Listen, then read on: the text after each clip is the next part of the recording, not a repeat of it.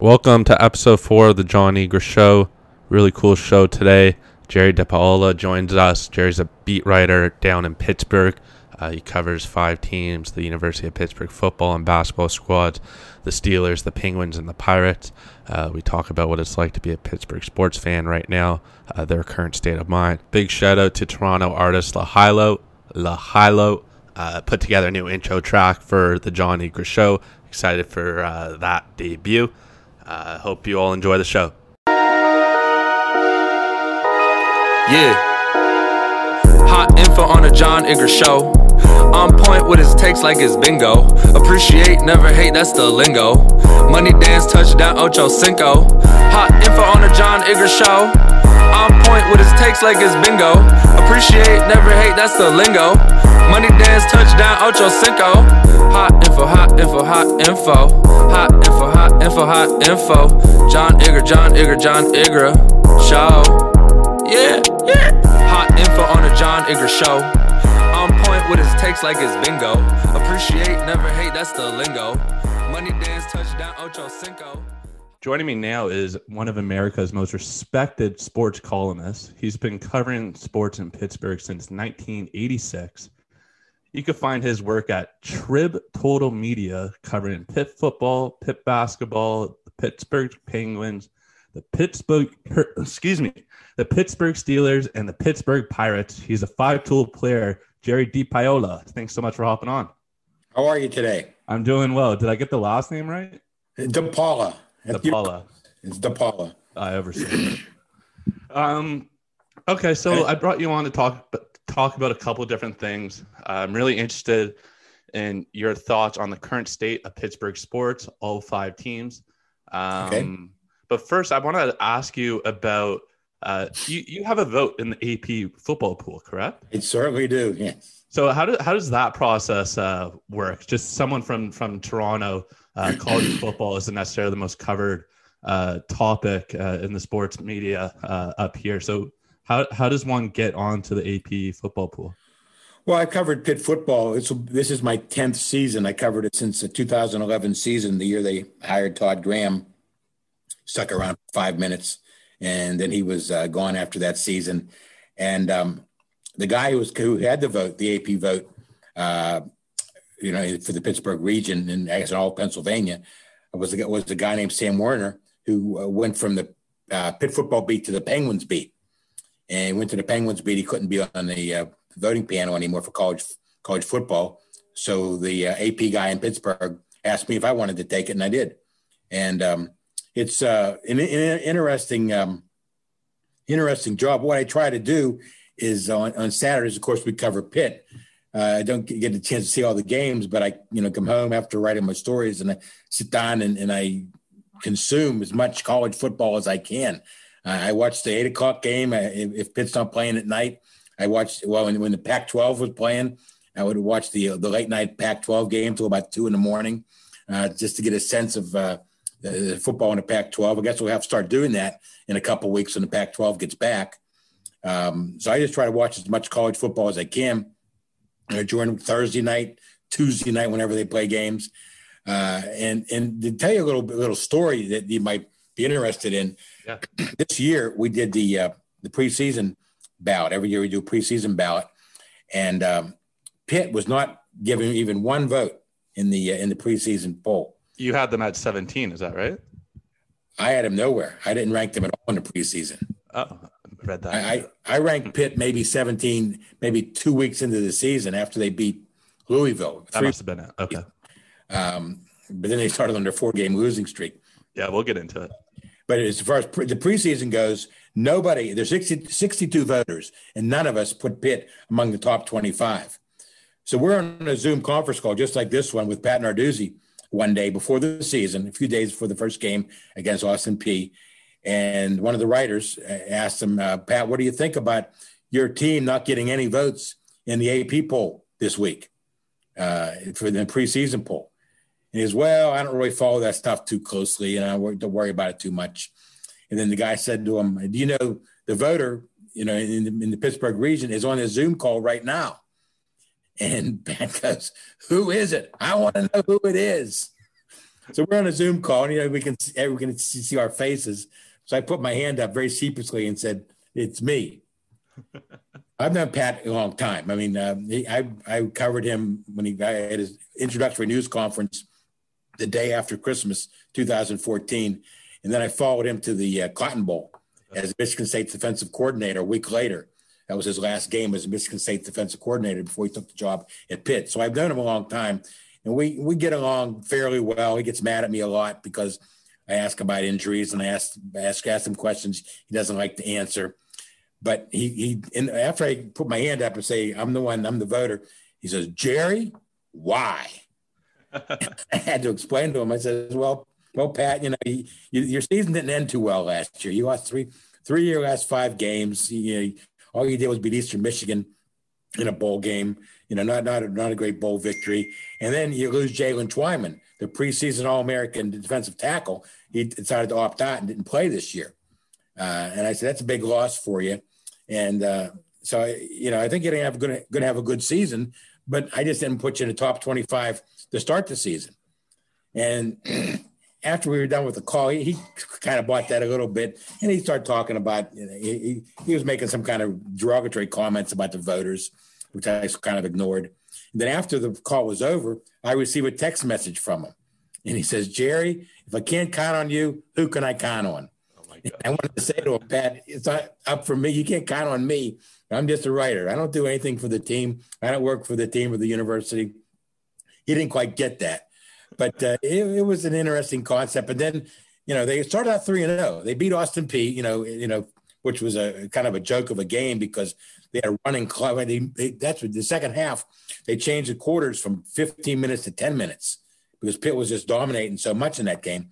Then they beat Syracuse, and they played poorly, but they beat them at home. They beat Louisville, which is a decent Louisville team, not a great Louisville team.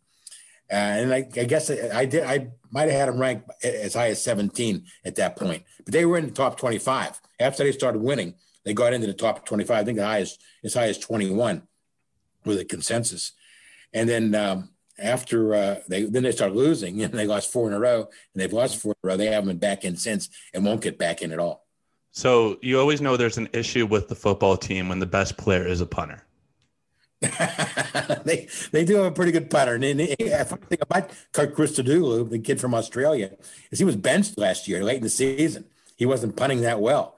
And, he had some bad games at Pitt, actually. When they lost to Penn State a few years ago in the rain at Heinz Field, 51-6, he was a holder, and he dropped a snap one time, and he had a bad punt, and we got a punt block this year. As a matter of fact, they got a punt block this year in the Notre Dame game, where the guy just came running through. But yeah, I don't know if he's the best player on the team, but he's not a bad punter.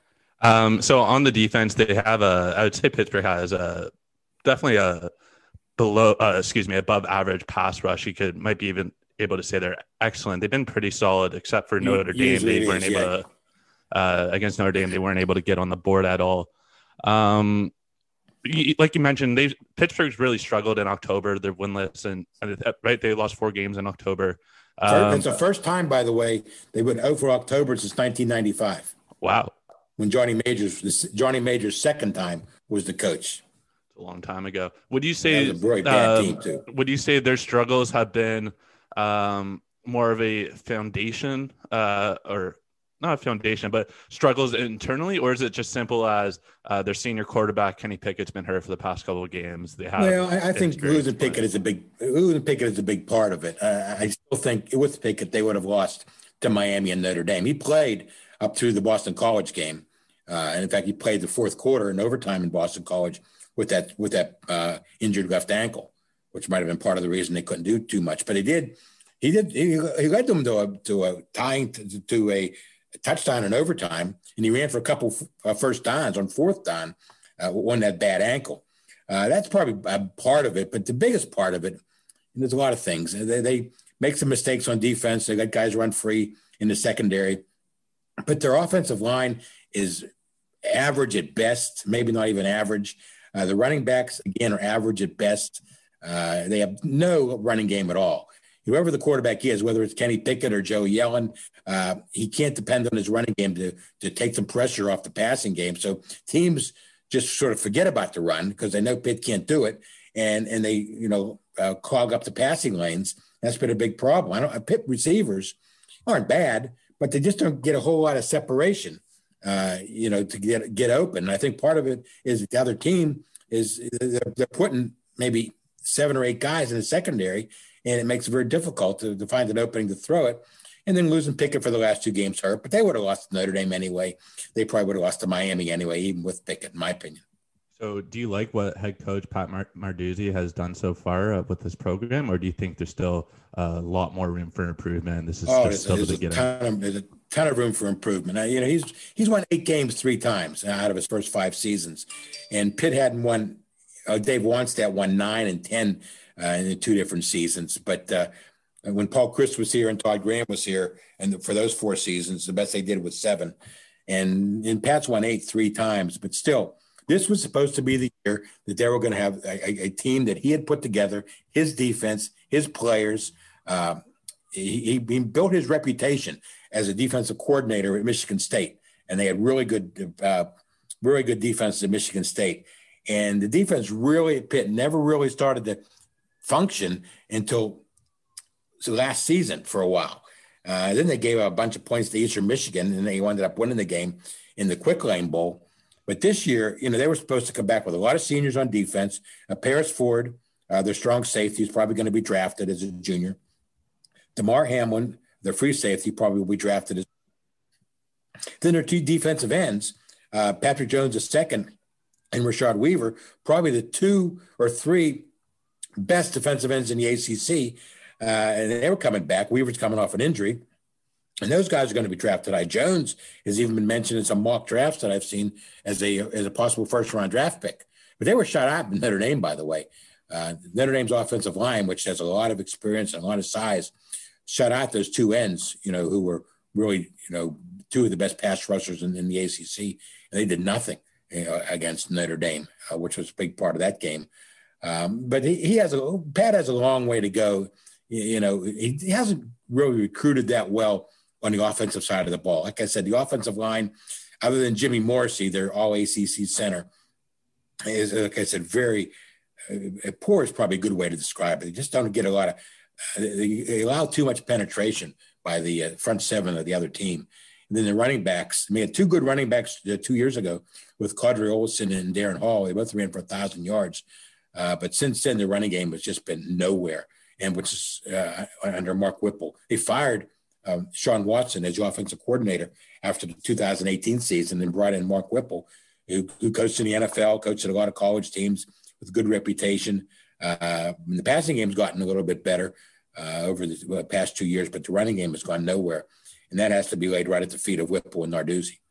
So I don't know if this necessarily relates so much with Pittsburgh or if it's more just a general question. How does a mid-major program, I'd say like Pittsburgh, become relevant? And I mean that in the nicest way possible. They're typically, you mentioned Narduzzi has eight wins in 3 seasons, but typically I'd say Pitt is just a bit over 500 every year. How does a average program take that next step forward into becoming a prominent program? Well, Pitt is more than a mid-major too. I think they're in the ACC, one of the Power 5 conferences, and they can become relevant. I thought they were becoming relevant a couple years ago when they actually went to the ACC championship game to play Clemson. They got beat badly in that game, but then they go to the Sun Bowl and they play a below average Stanford team, and they get beat 13-12. That season was they ended up going to the championship game, but they also ended the season on a 3-game losing streak. But the way for Pitt to become relevant is to win some big games. I mean, they've done it in the past. They beat Penn State when the year Penn State won the Big Ten. Then they lost the next 3 games to Penn State in the next 3 seasons. Remember 2016, they upset Clemson in Death Valley. Was that with famous Nathan Peterman at quarterback? Yes, Nathan Peterman was quarterback, James Conner running back. They won it with Chris Blewett field goal late in that game, the last play of the game, I believe. And so they beat Clemson, won the national championship that year. Pitt knocked them off. The same year they beat Penn State. So they beat Penn State and Clemson in the same season. You think they might be on their way. 2017 comes along. They go 5-7. Okay. And at the end of that season, which is very interesting, Pat Narduzzi gets a contract extension through the 2024 season. And he's gotten a couple raises since then. He's up around $4 million a year now. And as far as relevancy goes, maybe don't lose to Boston College. Maybe don't lose to North Carolina State. If Pitt was 5-2 right now, they had 2 1-point losses to NC State and Boston College. They're 5-2 right now. People could accept a loss at Miami and a loss to Notre Dame. Notre Dame probably going to play in a college football playoff. They're very good. They're one of the top 4 teams in the country, in my opinion. So they're 5-2 right now with the bye week coming up and 2 games coming up against Florida State and Georgia Tech. Wow, there'd be a chance to be 7-2, with only 2 games left in the season. And then they would play a Virginia Tech team at home, which is probably, a little better than average. So Pitt had a chance this season to win 8 or 9 games. And they haven't been able to do that because they lose these 1-point games. And a lot of it is I hate to use the cliche, shooting themselves in the foot. They make mistakes. The penalties. They have too many penalties. They had 12 penalties against Notre Dame. First of all, you're playing Notre Dame. And, you're already outmanned as it is. Then you commit 12 penalties for about 93 yards, and that just sets you back. And they're one of the most penalized teams in the country, which is what you wouldn't expect from a team that has all these seniors. A lot of seniors, a lot of juniors, a lot of experienced guys, and they drop passes, they commit penalties, they can't run the ball, they can't do the basics. And, a lot of it has to be related to foot of coaching, in my opinion. Cool. So last in question. Recruiting too. They haven't recruited well on the offensive side of the ball. So I was going to say last question. I mean, now last question about Pitt football. It's interesting you bring up recruiting because when I was doing some research for this interview, I'm just trying to pull up the article now. I was looking at Pittsburgh's recruiting class, and they've been decent. I think they've been average around 30th best class, 35th best class. So are they just not paying the recruits enough money? This year's class, the one that hasn't signed yet, which is supposed to sign in December. This year's class is one of the best in the country. It's a top 25 class right now.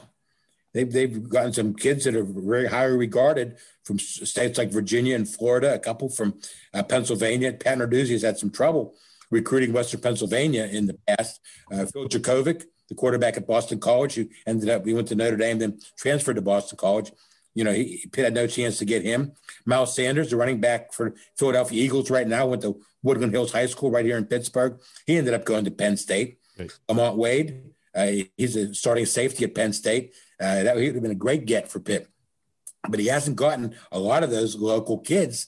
And we saw it on Sunday or Saturday when they played Notre Dame. Kurt Heinisch, defensive tackle, went to Central Catholic right down the street from the Pitt's campus. And he ended up going to Notre Dame.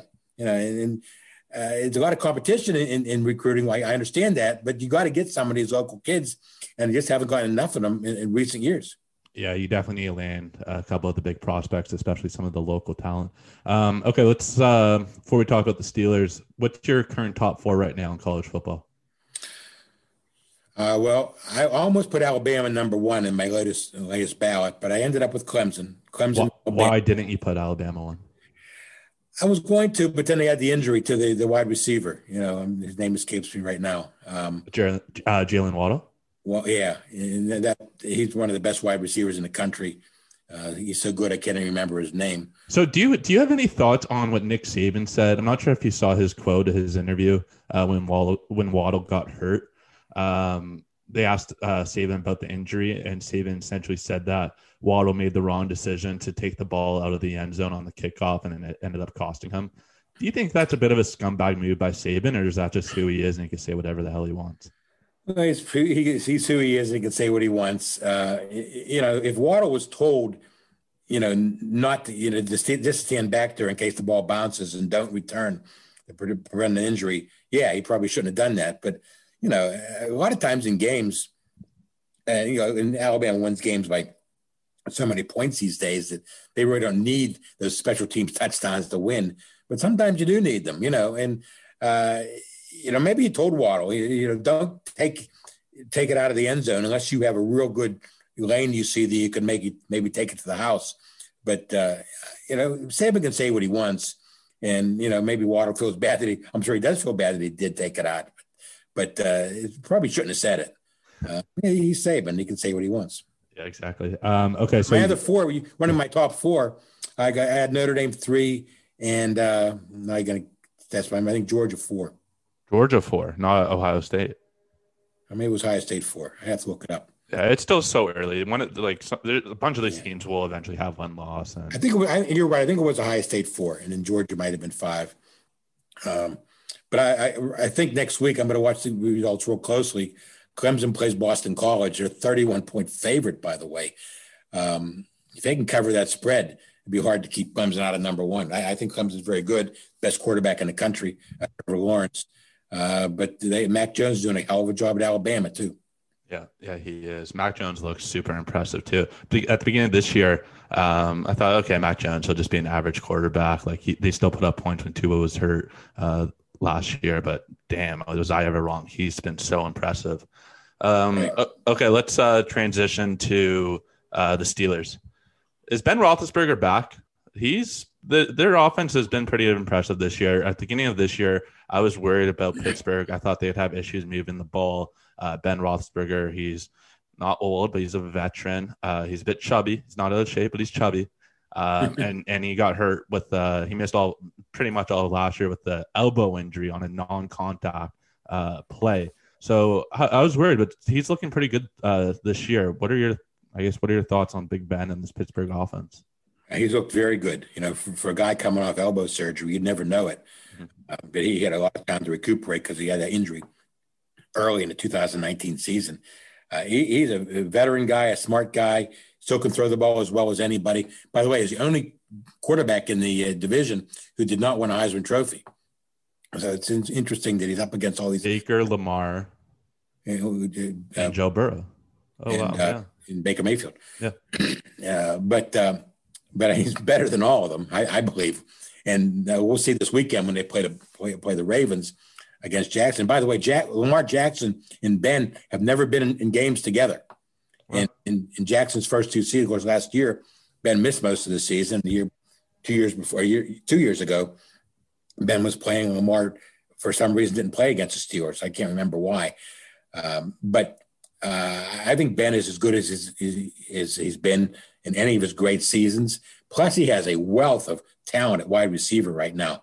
With Juju Smith-Schuster, the rookie from Notre Dame, Chase Claypool, Washington, Deontay Jackson, Johnson, they've all been very, very good. And now he has a tight end on Eric Ebron, who's catching some passes. And plus, James Conner is healthy. Right. Conner, since he's been with the Steelers, a third-round pick coming out of Pitt a few years ago, has had problems staying healthy. And this year he's healthy. He's running as well as I've ever seen him running over people, which is what we saw him do at Pitt. Is Juju a true number 1 receiver in your eyes? I think he is. Yeah, I think he is. The problem is, and this is a question for after the season. His contract is up after the season. So is James Conner. And they got to figure out, do they want to sign both of those guys? Can they afford to sign both of those guys with the salary cap probably going down after the season because of the revenue streams being dried up this season? But Juju, I think, is as good. At the end of the Tennessee game, he didn't score, but he made a lot of big catches to keep the ball in the Steelers' possession in that fourth quarter, keep it away from Derrick Henry in Tennessee. So Juju is as good as any receiver in the division for sure, I think. And just looking over the numbers on their defense, it's beyond impressive. Total yards are second in the league with 315 yards against. Passing yards are sixth in the league with 217 yards, or giving up to 217 yards. Rushing yards are second in the league, giving up 69 yards. And points, they're sixth in the league, giving up 19.7 points per game. Without Devin Bush, I expected them to, against Tennessee, maybe take a step back. But I guess in the first half, I was definitely wrong. In the second half, Tennessee was able to put up points. What do you see from this Pittsburgh defense moving forward for the rest of the year? Well, I think that the defense is strong in the front seven. I mean, probably as good a front seven as there is in the NFL. with T.J. Watt and Bud Dupree, rushing from the outside linebacker positions, and then Cam Hayward and Tuitt in the inside. Put a nice pass rush up the middle. They're going to miss Devin Bush for sure. And Robert Spillane, sort of a mediocre kind of linebacker for the most of his career. But if you saw the end of that game, end of the Tennessee game, Tennessee was down on the goal line, and Spillane filled a hole when Derrick Henry tried to run through it. And he stuffed him. Very, very impressive. In fact, Spillane hurt his shoulder on that play, had to come out of the game. They say he's okay and is going to be okay this week. But Spillane is not a 3-down player. He's probably going to come out on most third downs. But I think this Steelers defense is as good as it's ever been. And the secondary is experienced, and they make plays. Minkah Fitzpatrick, at safety, they got him from the Dolphins for a number 1 pick, is playing well. And then Joe Hayden is an older guy at cornerback, but he's playing very well too. And Terrell Edmonds, their younger guy at safety, is probably playing, having the best season of his career since he was the number 1 pick out of Virginia Tech, I believe. Yeah, he was. Him and his brother Tremaine Edmonds on the Bills. Okay, Jerry, I don't want to take too much of your time here, so just a couple more questions. Sure. Too early to say the Steelers are Super Bowl favorites? Well, I think Kansas City is a favorite. Patrick Mahomes is going to be a tough guy to stop. If Steelers played the Chiefs in the AFC Championship game, I would bet on the Chiefs if I was a betting man. I think they can beat Baltimore this week. It's going to be a tough game down in Baltimore, but I would think that the Chiefs should be the AFC favorite to go to the Super Bowl again. This matchup against Baltimore is so interesting on so many different levels. One just that pops out to me is typically Baltimore crushes weaker teams and they struggle against teams who are just good, flat out. So I'll be really interested to see how Pittsburgh plays against Baltimore. It's just a lot of things to keep an eye out on that matchup. Okay, we won't. Fun. It's always fun when the Steelers play the Ravens. Yeah, so typically divisional games are a bit closer. Do you see this being a defensive matchup, being a close game, low scoring like the past, or do you see this as more of a modern day football high scoring affair? I think you might see some points scored in this game. I don't know what the over under is, but with Jackson and Ben, running each offense, and the way the Steelers offense has been lately, especially in the passing game. I think the winner is going to have to score 30 points, in my opinion. Okay. Maybe I'm wrong, because Jackson's going to be able to run around a little bit. Missing Devin Bush isn't going to help in this game because Bush gave the Steelers that sideline speed that maybe Spillane doesn't give them.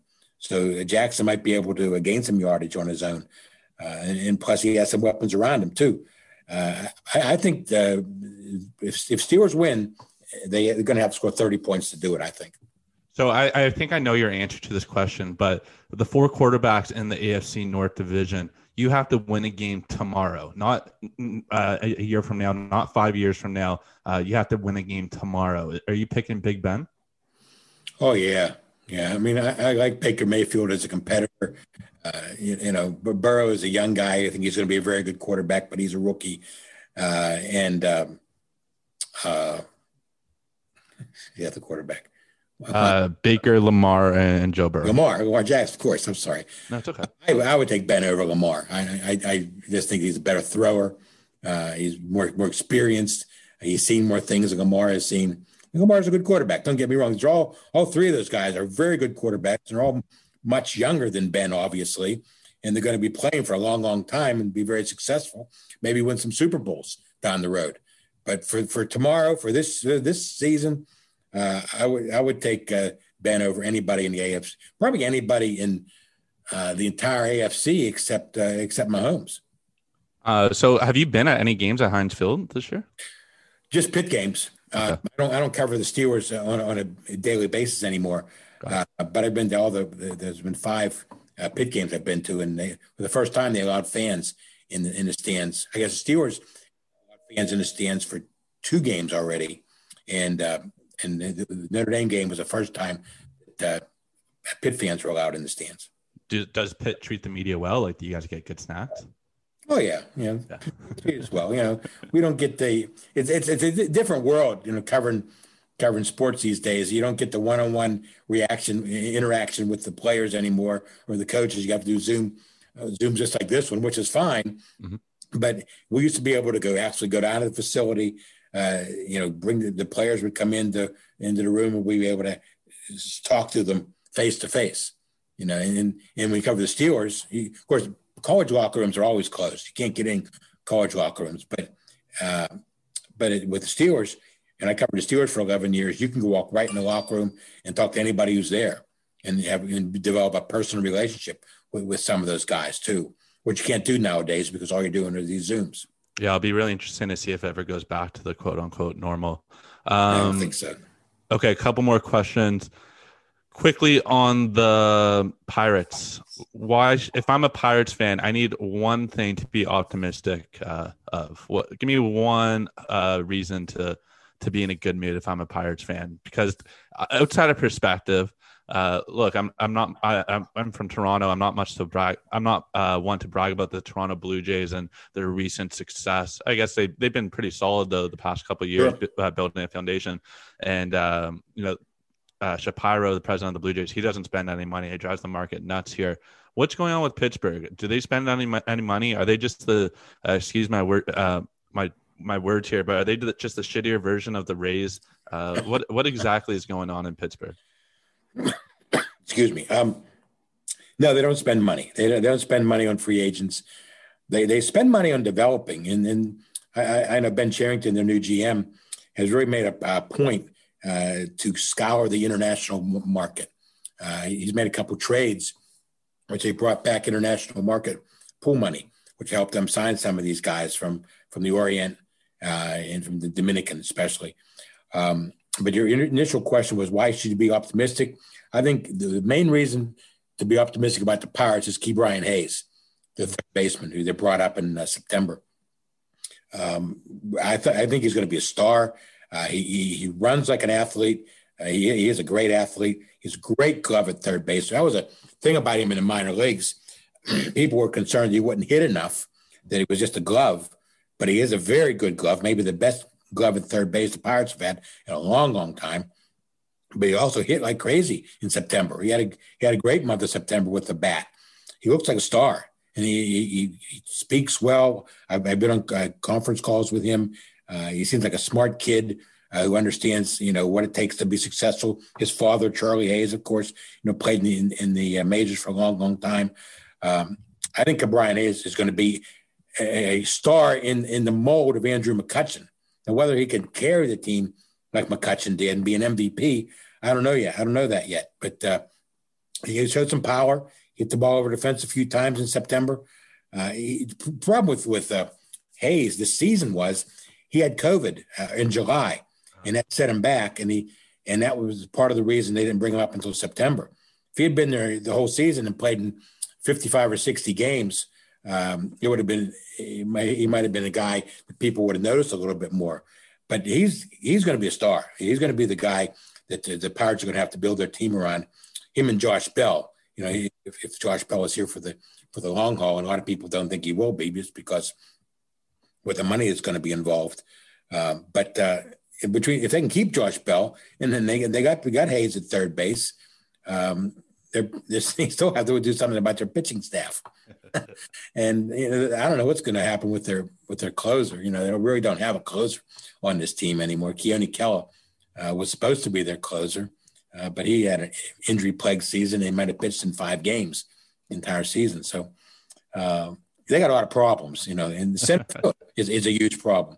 They traded Starling Marte for 2 19-year-olds, which might be good 5 years from now, but it's not good right now. So you got to find a center fielder in the offseason too. All right, so it doesn't sound like we're too high on the Pirates right now. Quickly on the Penguins, is this a if you want to walk the walk, you got to talk the talk kind of year for Pittsburgh? They just fired a lot of I think all of their assistant coaches. They had a ton of turnover on the roster, front office, and the coaching staff, right? Yeah, so I guess there's a couple different ways to ask you this, or to to angle this question, but if Pittsburgh flunks out again in the playoffs this year, or even if they don't make the playoffs, do you think that they'll potentially get rid of either Crosby or Malcolm? Well, both those guys are on the other end of 30, I believe. But I think especially Crosby, they still have a lot of years left. No, I don't think they're going to if they don't make the playoffs this year. And maybe they might use Malcolm as trade bait. And I doubt it would be Crosby though. Okay. But they'd have to get a great return. That's trouble when you try to trade these stars. You can never get the kind of return you want to match what these stars can bring to the team. The Penguins, I believe, have smart guys up top. Jim Rutherford's a smart GM. He's won 3 Stanley Cups, I guess, one in Carolina. Yep. And then I think Mike Sullivan is one of the best coaches in the NHL. And I think he'll get this team back on top. I think they'll make the playoffs. Don't understand why they, get eliminated so early in the last 2 years. So I had money on Pittsburgh this year to come out of the East. My logic was they would play the round they're not playing the round robin round of games, so they got to focus and they got to buckle down, and they'll have to compete against Montreal and then get some momentum. They'll cruise by Montreal, and they'll be playing with purpose, so they'll be have an advantage in their next rounds. And obviously, I was wrong on that. So. I was definitely really disappointed with Pittsburgh this year. But yeah, it's a great question. Like, why do you think they were such a disappointment in the bubble? I think I really can't tell you. I think they never really figured out what kind of team they wanted to be. I think Sullivan wants them to be disciplined, conservative, the kind of team that doesn't give up a lot of easy goals. But they have some guys who like to run up the ice and get out and get in the attack on the other end. And maybe that leaves some seams and some holes on the defensive end. Okay, so quickly on Pitt basketball. Is Jeff Cable an overrated coach? No. I think he's a great coach. I think he's a great man, smart guy. Very the word I use to describe Jeff Capel is adult. He's a very mature. He's an authoritarian figure. I think when he would walk into a living room of a recruit, I'm sure he makes a great impression. He makes a great impression just in our interviews with him. But talking to parents and talking to kids, I think he make a great impression. Smart guy, comes from Duke, where they invented basketball, right? And at Duke, so he really knows what it takes to build a winning college basketball team. And the Pitt basketball was so far down under Kevin Stallings. It just was a shame that the program, was allowed to get that far down and then languish at the bottom of the ACC standings for so long. That was very its second season under Stallings was really an embarrassment, and it should never happen at a school like Pitt. And they've slowly gotten a little bit better each year. This will be Capel's third season. And he had a pretty good recruiting class coming in. There are some freshmen coming in. Look out for this Ithiel Horton, transfer from Delaware. They think he's going to be a really good guard. Who's going to be able to add some scoring punch from the outside that they didn't really have last year. Losing Trey McGowan's probably isn't going to hurt them as much as you might think, because McGowan's and Xavier Johnson were kind of the same player, a slashing kind of guy that really wasn't where he went great outside shots. But with Horton, I think they might have a chance to hit some more 3-pointers. And they're also going to be bigger this year. John Ugley, their freshman, is a 6'9" or 6'10", 240-pound guy that's going to give them a presence underneath the board they haven't had for a long time. That's a big boy. So if college basketball ends up having a season this year, you're optimistic with Pittsburgh? Because I know last year was a bit of a step back for them, was kind of a disappointment. Yeah, it was. The second half of the season, it was. I'm optimistic as far as them maybe getting close to the middle of the ACC rather than to the bottom. I don't think they're going to win it or anything like that or be in the top 3 or 4. But he's building this program, and he knew when he took the job that it was going to be a major rebuilding project. And I really think that he'll be able to get them closer to the top of the ACC in maybe 2 or 3 years. This year, it's going to be a funny year because, first of all, they don't even have a schedule We don't I've seen. So they're supposed to start on November the 25th, but God knows if they'll actually do that. Who are they going to play in non-conference? How many conference games are they going to play? Are they going to have some games canceled? I mean, COVID has canceled a lot of things. I feel bad for the former Pitt coach Paul Chryst at Wisconsin. His game against Nebraska is canceled this weekend. They're not making it up. And when basketball season starts, there's going to be some of those happening too. Now at Pitt, I got to give Pat Narduzzi credit. For the first 2 weeks of the season, he had some COVID cases. Some kids had to sit out the game and go into quarantine for a while. But after the second game, Pitt has had zero COVID cases on their entire team and their entire staff after week 2, which is pretty impressive. So you would assume that Jeff Capel's basketball team will be able to do the same thing. These kids are really taking it seriously. I know I mentioned Jimmy Morrissey a while back, their all-ACC center. I was talking to him one day before the season about what he does to avoid COVID. And he says, I go nowhere. I go to practice. I go to my apartment. And I don't deviate from that straight line at all. I think all my classes are online. I think most of the team has taken most of their classes online. So they don't even get to mingle with the rest of the population. And that's how you get zero COVID cases. So I would assume if basketball does the same thing, they should be okay too. Okay, Jerry, that's great. Thank you so much for hopping on. I'd love to do this again sometime with you. Talk about Pitt football later on the season, get an update from you later on then. We'll see how it goes. Yeah. Yeah, Jerry, thank you so much. I'd love to do it again. All the best. Okay. My pleasure. Thank you. All right. Have a good one.